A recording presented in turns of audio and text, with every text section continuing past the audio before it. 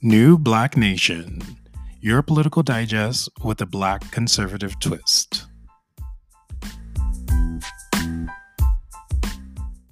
Hello, everyone, and thank you for tuning in to another episode of New Black Nation podcast.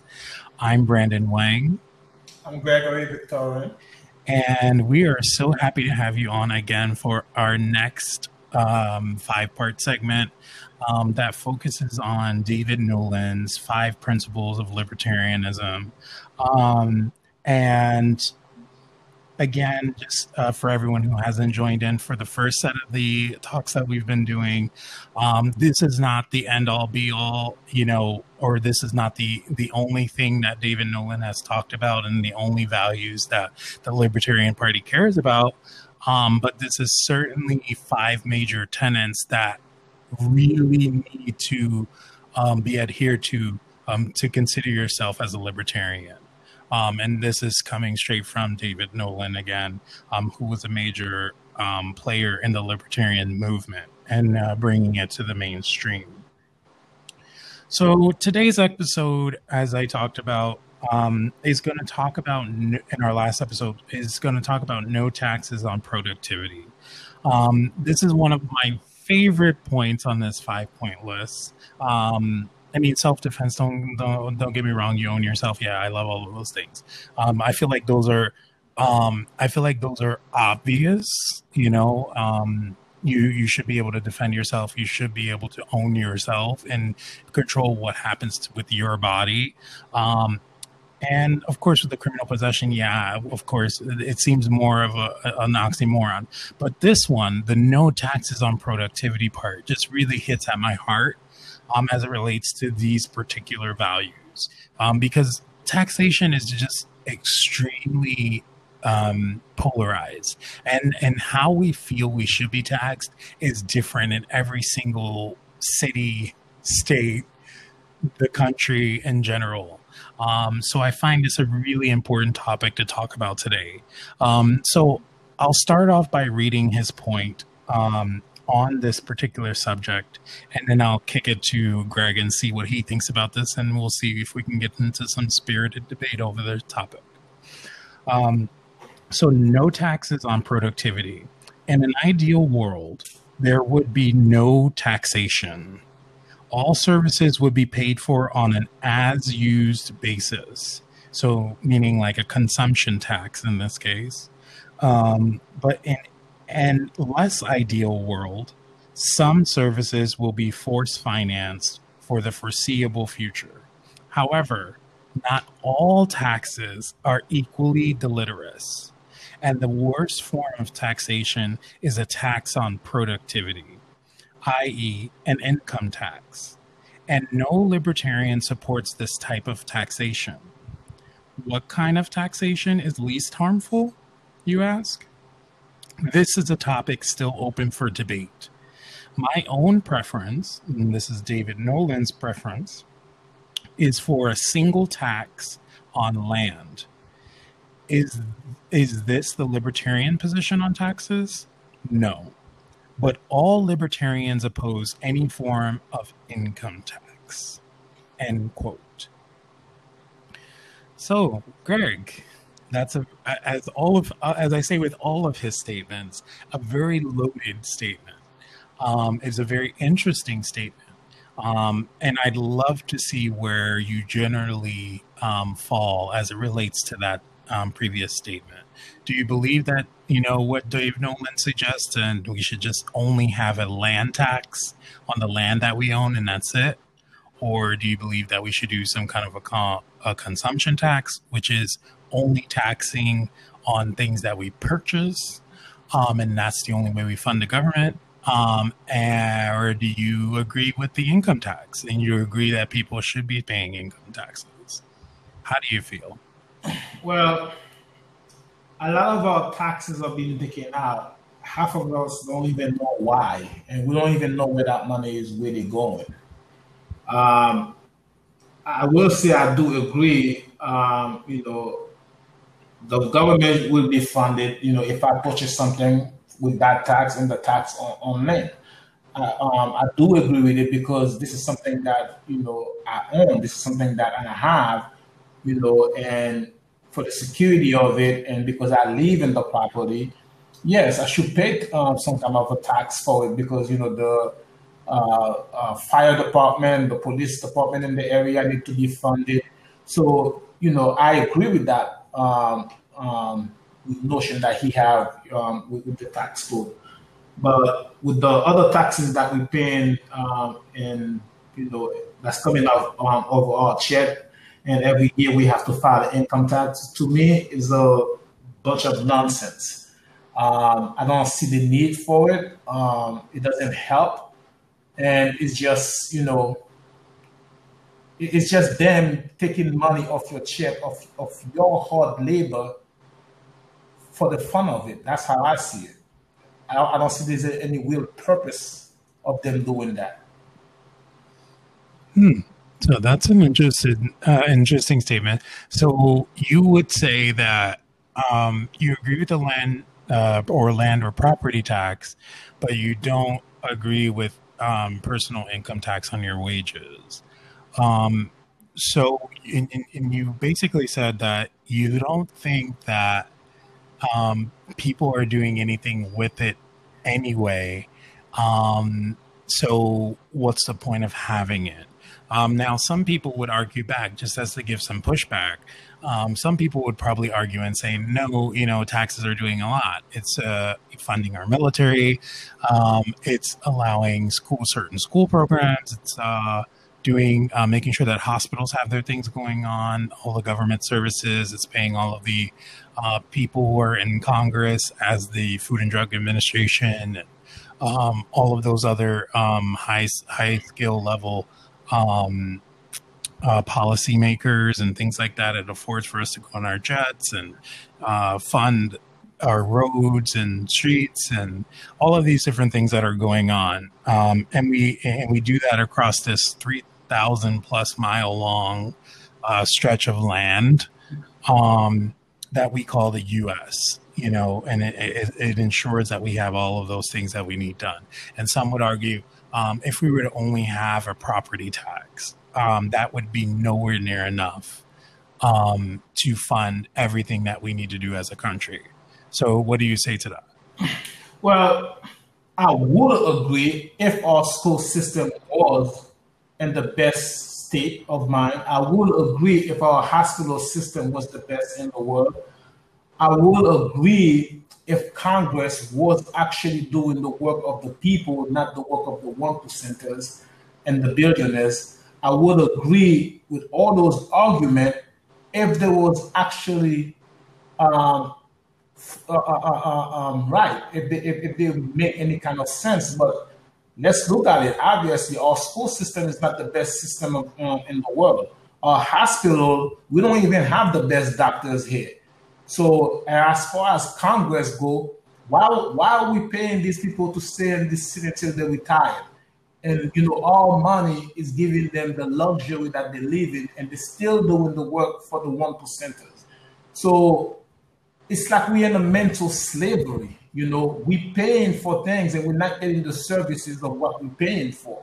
So I have a problem with it because my hard labor, my hard pen is giving these people a luxury to chill, to do whatever they want to do and still not represent us. I don't agree with it. But the one point that you did make, and I have to agree with it, building the roads, that is something that I agree with. We should continue fixing the street and stuff like that. Then that's something that could be discussed. But as far as those other points, we're not really getting nothing out of it. I mean, I guess it's like, it's hard to say that we don't get anything out of it, but we don't get anything that's of quality out of it. And I think that's the crucial difference or point that we would need to consider there. Well, let's look at it this way, right? Mm-hmm. For example, the military, right? Why do we have troops in every country? We have troops in every country, plus we own every country's government. So you don't need both of them. If you already own the government, you already have them in your back pocket. You don't need the military there and stuff like that. You don't need to send people, those soldiers all over the world, just to claim people's territory, right? So if you could cut back on that, that could make a big difference. If people on Congress have a time they could retire and they pay for their own health care, they pay for their own taxi rides or whatever things that they have, that could be a plus. But the system is polluted, the system is crooked. There's too many holes in the system, and and at the end of the day, we get nothing out of it. If Congress was really working in our favor, I would be all for it. If members of Congress was really representing us and putting us first, I'd be all for it. But the fact of the matter is they're not. They're looking for their own interest, and every bill that they pass, it comes from the 1% first. Mm-hmm. Yeah, the 1% gives their seal of approval before a bill is actually passed in the two houses, which is interesting. And of course, that's why we also have all of that all of that upkeep, and all of those policymakers who are essentially just writing the bills for congressmen and women to just sign on. And it is a tough situation. One thing, just to circle back to the military statement, because you said that, why are we in all of these countries? And, I always am very spirited about that. We're in all of those countries because of, like what you've said on several occasions, America has made a lot of enemies in the world. They have not always, or we have not always done the most sound public policy strategies or international strategies, or made the best coalitions with other international partners or strategic partners. So because of that, we have a ton of security issues just waiting to erupt because of all of that. All of those issues or follies in terms of public policy management. And if we were to just overnight, relinquish all of our troops from all of the areas we do business, a couple of different things would happen. One, which is the most spoken about argument on the conservative side, is that nations like Iran, Russia, China will feel more emboldened to go in and take over and become the new hegemonic power for a lot of these border states that are very close to their borders. We've already seen, even with military intervention, Vladimir Putin testing the waters, and having his feelers out, to start to take over part of Crimea and Ukraine and a couple of these other areas in the Baltics. So if there is absolutely no military presence whatsoever from the United States, it is certainly safe to say that 100%, with 100% accuracy, that a lot of these countries will start taking over these smaller nations that are next to their borders. So that's the obvious point one, or the most spoken about point number one. The second point would be that we have, for our own personal national security here in the U.S., because we've made so many enemies, the moment that we back off automatically would mean that we are then going to be 100% on the defense. And we may or may not, but I'm more inclined to say may, or will rather, have some attacks from other nations.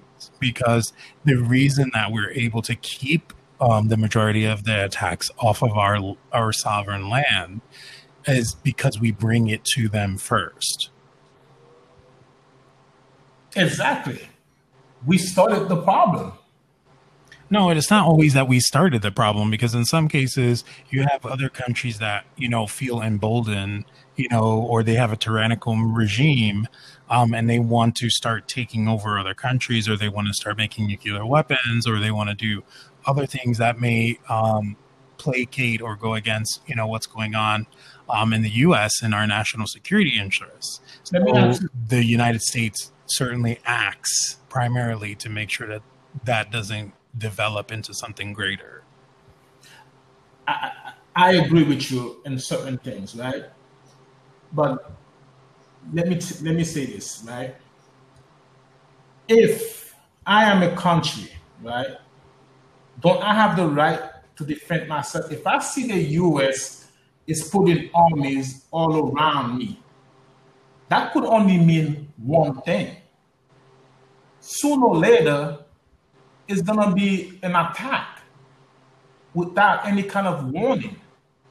So when I see Russia is doing that, when I see North Korea or the Chinese are doing that, they're trying to level the playing field because they feel like they're a nation of their own. They should not be ruled by other nations, which I kind of agree with. I don't feel like the U.S. should be the police of all other tribes or all other countries. If you're gonna be a partner, you be a partner with those countries, and you respect them, you respect their culture, you respect their way of life, and they will respect you for yours. But oftentimes, that's not what's happening. So the U.S., like you said, they don't have a good track record of that, right? So you look at Libya, and you look at the removal of Gaddafi, Saddam Hussein. So of course you're gonna have people. You're gonna want our soldiers to stay there because they see us as a threat. Because they see us come in, we destroy their countries. They can't eat no more. ISIS took over. So you put their life in danger. And according to the international law, after 10 years of war, you're supposed to rebuild that country back to the state that it was in.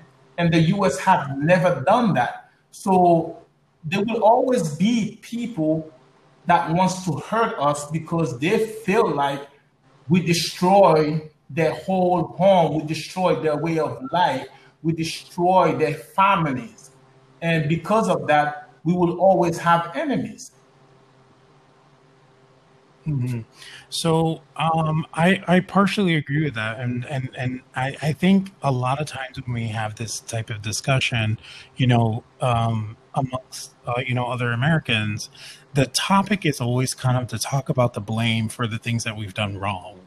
But very rarely do we talk about a lot of the things that we've gotten right. And very rarely do we talk about the countries that actually depend on the United States to be the world police, and all of the myriad of countries that actually have sat there and said that they may not have it in public discussions, but they privately have them with our foreign dignitaries and say, where is the U.S. leadership on this?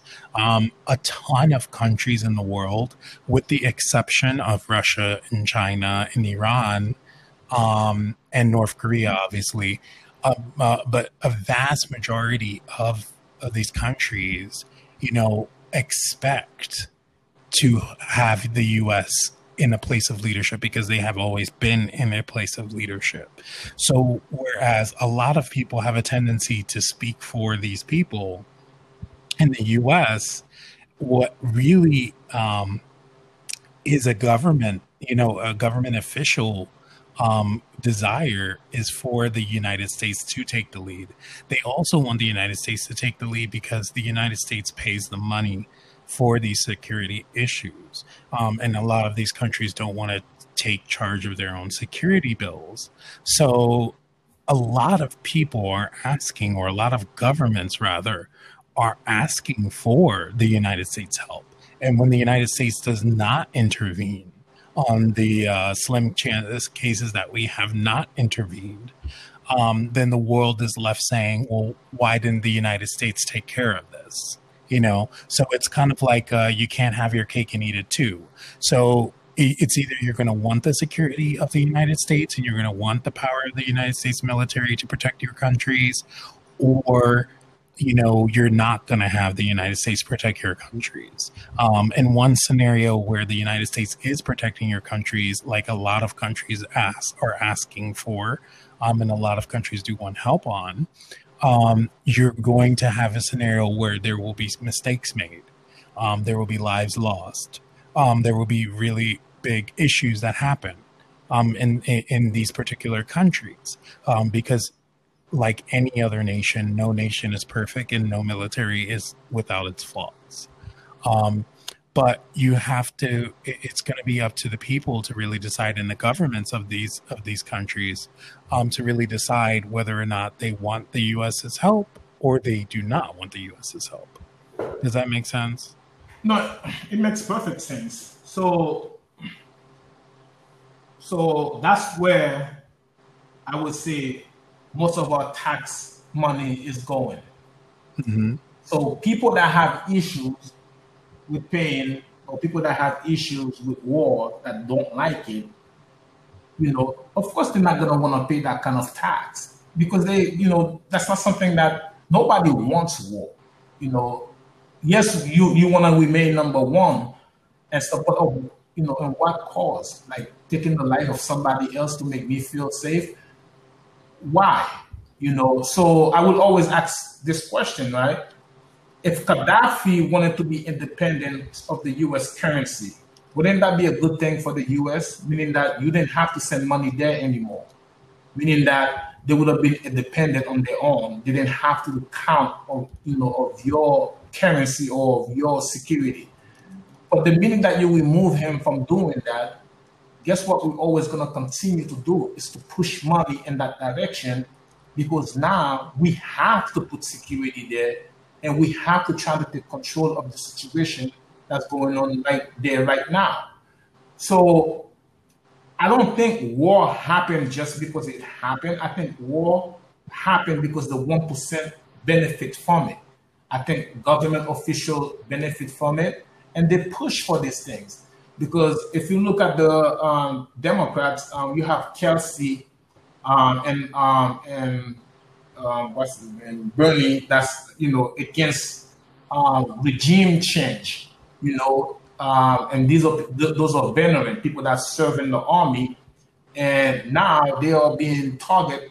By the Democrats, they're being called Russian assets just because they're speaking the truth of what's really going on inside of the government.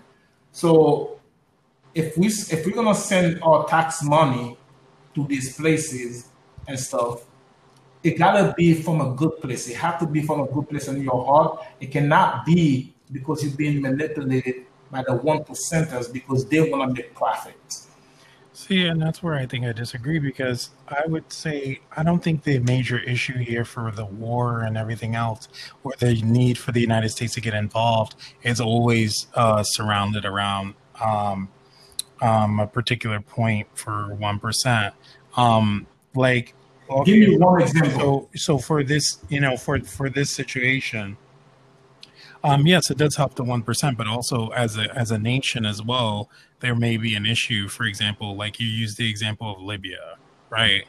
So right now we are on the fiat system, and in the fiat system, the United States is the reserve currency, right? So essentially, what Gaddafi wanted to do was create his own system or financial system or his own currency, and make his own currency the reserve currency. That is involved with that is that you can then have all of these nations, for example, in Africa, who, if they decide to all band together and make a specific currency, can then go in and start printing their own money, and value their own currency. So they can have a major advantage over the United States or other countries that utilize the fiat system and the reserve dollar. And especially because a lot of these places are in Africa have an abundance of natural resources. So a lot of these places can be used could be cut off to the United States, extremely limiting the buying power or fiscal power for the region, or the world, really. Because it would be a major contender. And yeah, I'm going to play devil's advocate a little bit, and I'm going to say, yes, but then that may be good. So then that way Africa can do more and be more and, have their own access to their own industries and things of that nature. And that's great for Africa. For the United States, it would not be necessarily good for them, or it may not be good for other countries that are within the fiat system. So that's where we kind of run into an issue there, because, they don't want powers that could be, unhinged, or powers that, can easily then start to build up a military and then come and attack all of these other nations to have a certain amount of power. So they cut them down to size. You see, what you just say right here, right? It just make my point. It's all about interests of the United States, not those countries. Of course, and every country has its own interests. Yeah, but and every country is competitive. Yeah, the United States is extremely competitive. Okay, but look at the situation, right? Mm-hmm. Let's take. I believe it's England. They have their own currency that's higher than the U.S., right? How come they have not been attacked? Well, that's because they're still a part of the same fiat currency system. So the American dollar is still a reserve currency there. And although the UK or the pound is worth more than the United States dollar, it's still not that much more than the United States dollar. And they still adhere to the fiat currency rules. Exactly. But their money and their country is higher. A few years ago, I used to go to Canada, right? That was when Bush, the second Bush, was in office, right? And the Canadian government changed their money for $100, 100 US. People used to get $150 or $130, depending on where you go and change it. And they had changed that, right? Because I guess there was conflicts between them that, $100 US dollars, you're only gonna get $102 or $105, because they wanted to drop the value of the US dollars in their country, so there wouldn't be division within the country because of the US dollar, right? Now, if you look at Libya, you look at Dominican Republic, you're looking at places like Haiti, and you look at their money that they have versus the US dollar, people are killing for the US dollar because the US dollar have more value than their own currency. So that's going to cause a problem. So I would agree with it if there was a balance, right? But there is no balance. Everybody is chasing one currency, and that's the US currency. And because everybody's chasing that one currency, people are killing people, and there is a lot of crime in those small countries because of those currency. So when you have a penny and you don't value that one penny, and you value the 25 cents your next door neighbor have, and you're gonna go and rob your next door neighbor for that 25 cents, that's a problem. It's because you don't value your own, you don't have something to hold on to, so it's causing conflict. So it goes back, right, to our tax money, right? Why are we sending money to those places? Why we have to give them money there's a reason why we have to give every government that comes in the Dominican Republic or Haiti or whatever other government, we have to keep buying them so they could keep the system going. And that's where most of our tax money is going. If we could fix the system and have some common ground where, we don't have to spend so much tax money, leave some of the money here to fix some of the problems here, fix some of our schools or the hospitals, the college education system, fix some of the things here, I think that would have been easier for people to swallow that's paying the tax that do not want to pay the tax. I think they will be more at ease with, with a common ground versus what's going on right now. Well, and I hear you on that, and I know there's a lot of stuff that we can do and a lot of things that our tax dollars can go to with military, but it's fine and dandy to say all of this right now. But the moment that we see that nations start kind of turning against us, or if we, God forbid, have attacks on our soil, and then our areas become a lot more like the countries. Certain areas of the U.S. become more like the countries that we're normally fighting in. Then I think especially those people with children, etc., will be extremely upset and be calling for more military intervention. I think it's very easy for us to look at this and say, oh, you're spending too much money on the military. And I hear you. What we should be doing is assessing what we're actually spending our military dollars on more specifically, and making cuts, realistic cuts.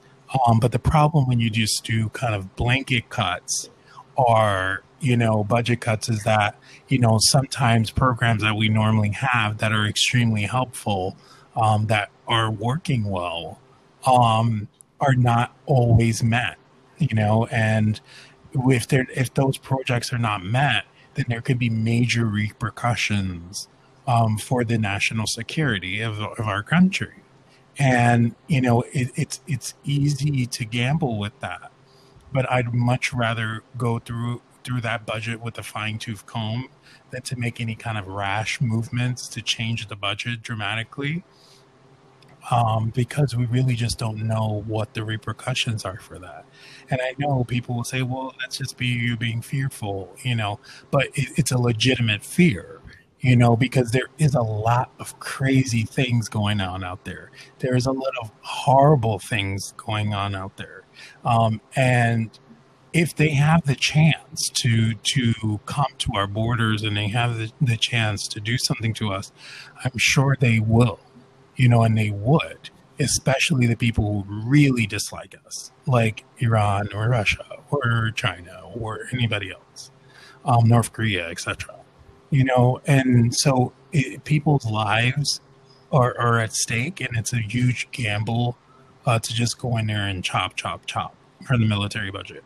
But 100% I agree that we can revert some of our taxes, or we can really put more time and energy into oversight and extra spending or needless spending. But I definitely think posturing in other countries, and at the very least being involved or around other areas or certain seaports, are definitely crucial for our national security and crucial for our military strategy overall. Let me ask you a question. Do you know who Henry Kissinger is? Of course. Yeah, I read his book. Okay. So that's what Henry Kissinger do for the U.S. is destroy nations. And out of his own words, his own mouth, again, it's, to control them and stuff. And listen, the argument that you make here, I'm pretty sure people on the other side is making the same argument, the fear of the U.S. invading, this and that, attacking. So everybody have to put a defense. The reason why I support, the Second Amendment here and stuff is because, listen, I don't know what the next man is thinking. If this man decides to come inside of my house and I have no defense, I have nothing to defend myself, I'm dead. I'm gone. My whole family could be dead. So I look at it in the same sense. Right? I'm looking at it. These countries, they have to have some kind of the defense. If not, just like the U.S. did in Haiti, they just walk in and remove a sitting president just because they wanted to, and they didn't have any way to defend themselves. That's what's going to happen, and that's what's going to continue to happen if those countries does not have some kind of defense or some kind of stuff to balance themselves or to to have some kind of protection, because if the U.S. is having a relationship with these people, it have to be a respectful relationship, right? You have to look for the best interests and stuff. If you're telling them, hey, you cannot have weapon and stuff, because of whatever reason and stuff, then work with them, respect them. Like, don't try to make them feel like they're beneath your foot and stuff, or just like they did to Cuba and stuff. That's horrible, So I believe a respectful friendship, a respectful relationship, regardless if you agree or disagree with the person. If there's respect, there will always be common ground and stuff. So without tax money, right? You look at the situation we're in right now.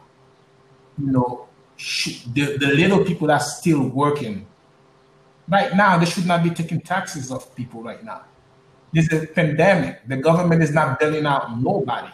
So why are you still taking taxes out of people that's trying to make ends meet right now, at this moment, right? So there have to be a point where you say, okay, if there's a pandemic, if there's something, we're not going to take no more taxes from people until this thing is settled or whatever the case may be. Just like the Chinese had in their contract, if there's a pandemic, all contract is broke. They go back to normal. So if people are working, think about it. You going out there every day.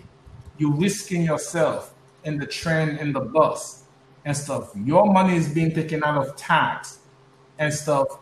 Your family is suffering. You don't have enough to feed your family and stuff. And that money is going towards people's interests. Americans not going to be comfortable with that, because we didn't bail them out. They're suffering. And yet you're still charging them tax for different things. So I think, the tax thing is very important. I love that issue, but there have to be some changes to the tax system. It's too much right now. If you look at your check, your pay stub, and you see how many taxes that's coming out, like, you will have a headache, because you don't even know what those things are anymore. Right. No, I totally understand where you're coming from. But let me ask you a question. Yep. Mm-hmm. What would be a solution, do you think? Well, my major just give me one. And my major solution to that problem, honestly, would be to my biggest solution change with that, with Lisa, as it relates to taxes, because I see where you are, and a big portion of what you're seeing is the overspending of things. Or the redundancies that are in the government. I'm with you there. I 100% want to get rid of those redundancies and really make a functional national government. But my main thing with taxes is that I don't think we should be doing income tax. I agree with that specific statement that Dave Nolan said we shouldn't be paying an income tax, because I just think it's not right to tax you on something on your productivity, because your productivity contributes to the economy at large, in our society at large. And we have to incentivize people to be as productive as possible and give every advantage we can to all Americans to be as productive as possible. So with that being said, I agree that there should also be land property tax, because that's something that we're consuming. And I believe that there should be a consumption tax. And I would venture off to say that we'd have a consumption tax that's somewhere between 12 and 15%. So essentially, that's just a 12 to 15% sales tax, and coupled with property tax. Let me ask you. And I think that would be completely fine. And that should be able to fund a lot of the things that we need to fund. But coupled with that, we would also need to do a serious reassessment of what we're spending as a government. And we would really have to come up with a common sense budget plan. To make something that's sustainable and something that those taxation sectors can fund. So a part of that would be looking at the military spending that we have, because we have the most military spending in the world. So surely we can afford to cut back on certain points. We can certainly streamline our military to make sure that it's being utilized at its most effective rate. But also the redundancies that we see in the public school sector, redundancies that we see in healthcare and medical, all of those things would have to be reconsidered and reevaluated to ensure that they're affordable and they're streamlined to a point where they're beneficial for Americans on a whole. So I feel like that is my position as it relates to taxation.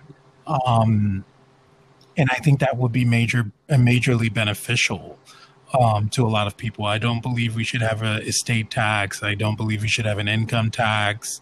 The only thing you should be taxed on is what you consume.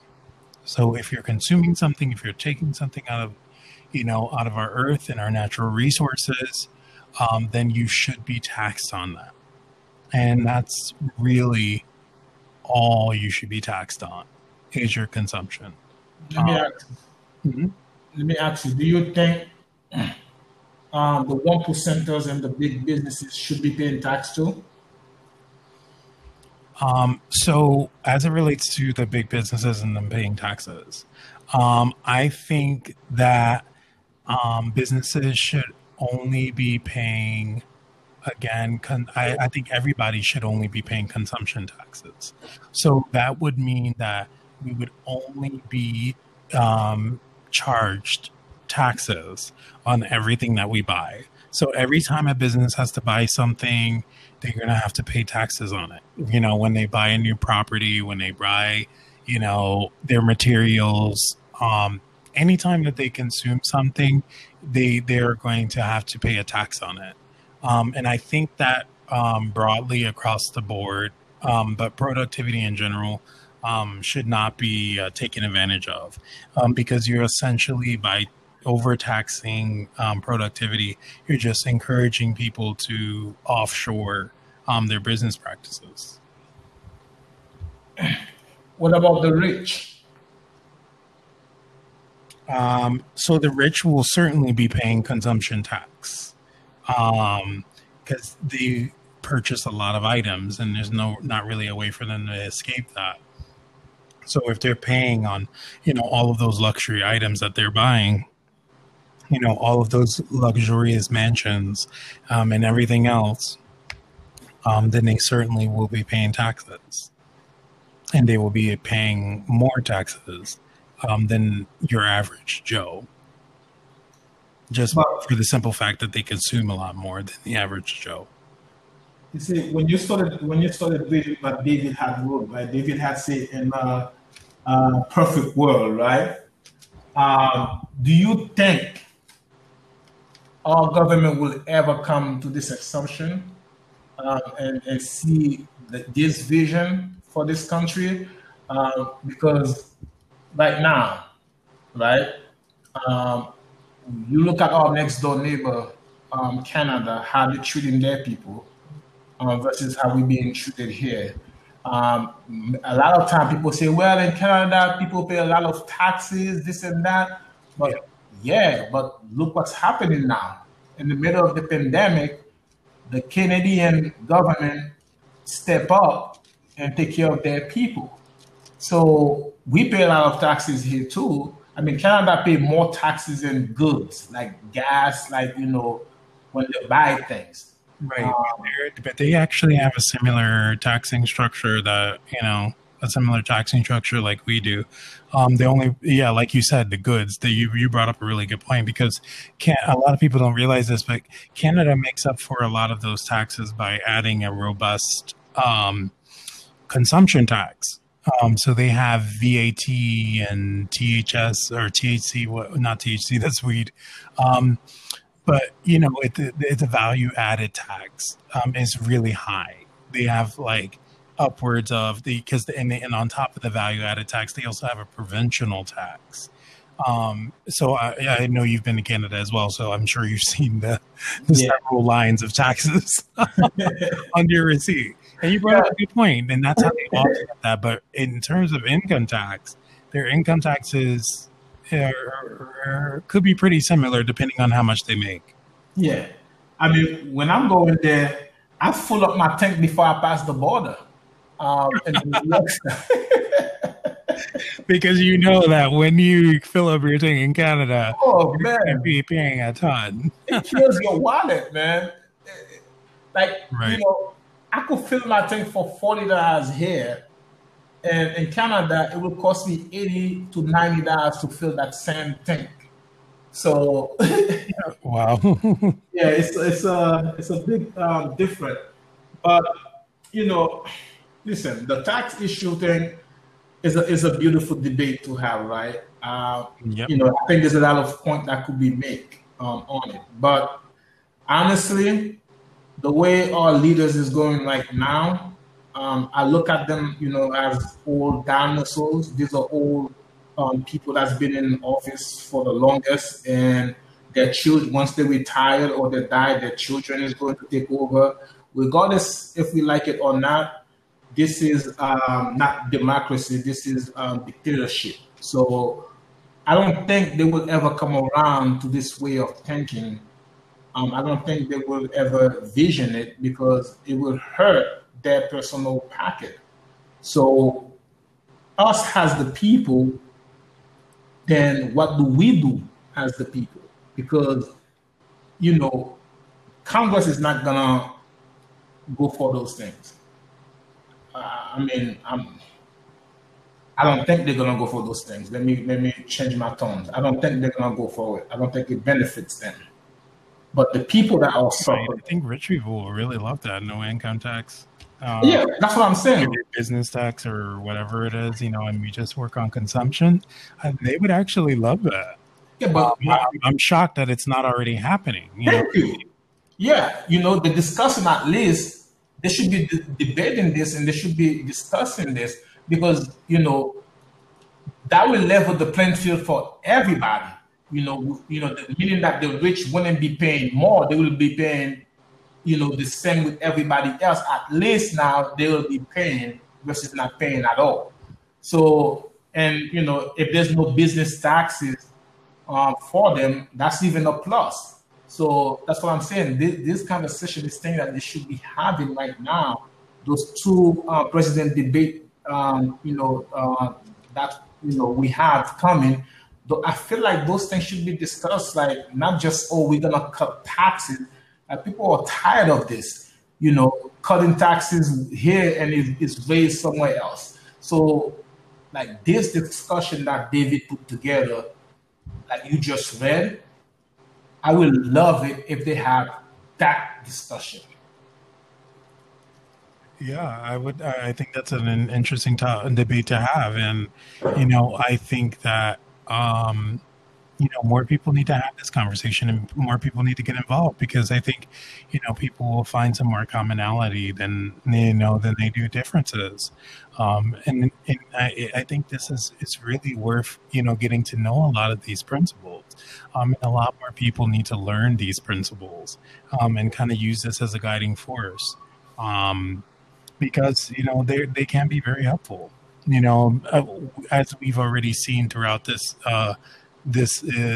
looking at these principles, there are certainly some things that we would have to tweak because not all things 100% the way they are or necessarily 100% accurate in our opinion.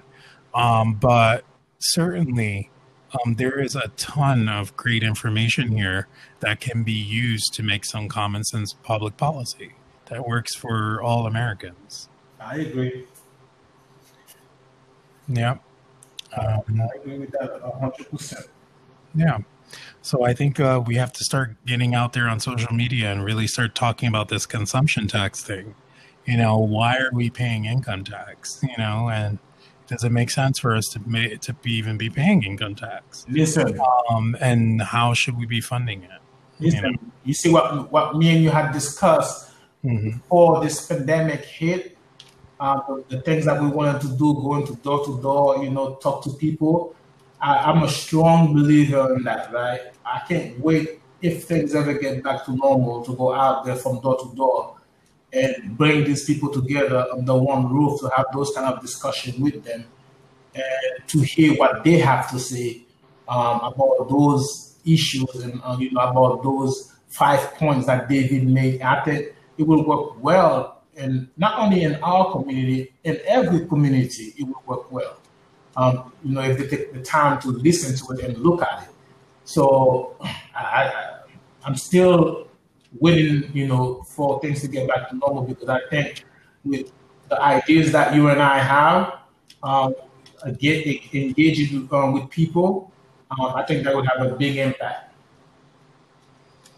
Yeah, for sure, 100%. And I think this is definitely one of the first conversations that we should be having.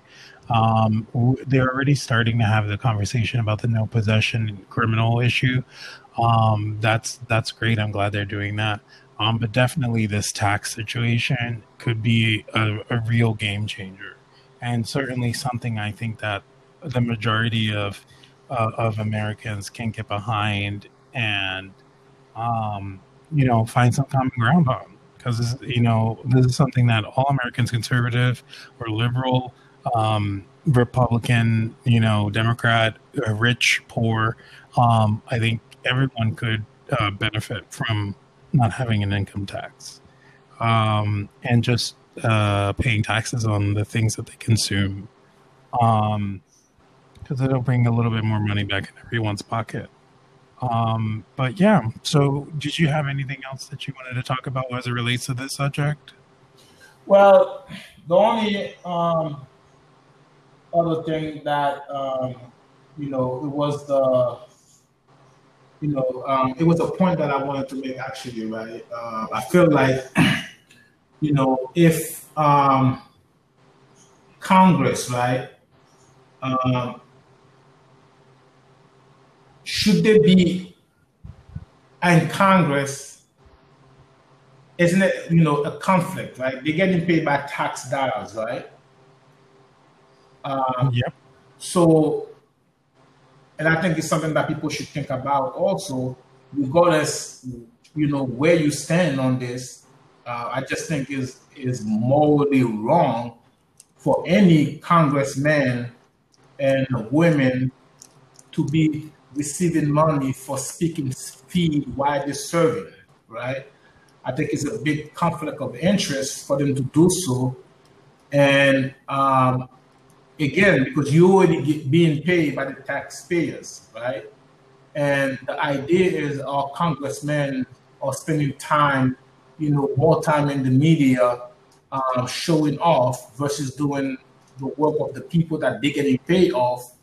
I think it's troubling, because right now they are the American celebrities. It's the congressmen and women, more so than the real celebrities. So I feel like it's money that's being wasted. If you're paying these people and we using our money to pay them, they should be doing the work that they're getting paid to do, is to serve the people. That was the only last point that I wanted to make. Okay.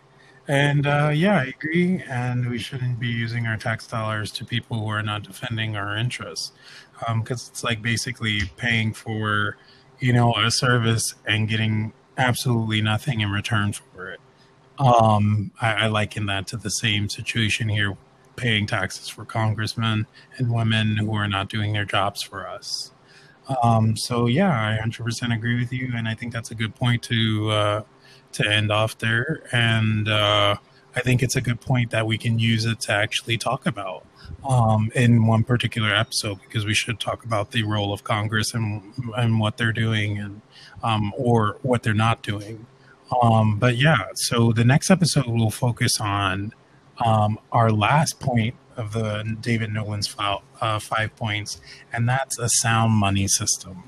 And that's going to be a very interesting topic to talk about, of course, as who doesn't care about the fiscal budget? We're constantly putting ourselves in debt, printing money that we don't have. There's a ton that needs to be talked about in this particular subject. So I look forward to speaking with all of you again and speaking with Greg about this very important last point for David Nolan's 5 Principles of Libertarianism. So thank you again for joining in and listening.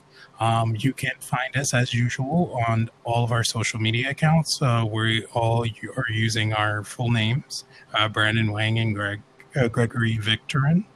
And you can also email us at bwang at mbnusa.com or gvictorin at mbnusa.com. We look forward to hearing you, and thank you again for tuning into another episode of New Black Nation. Have a great day, everyone.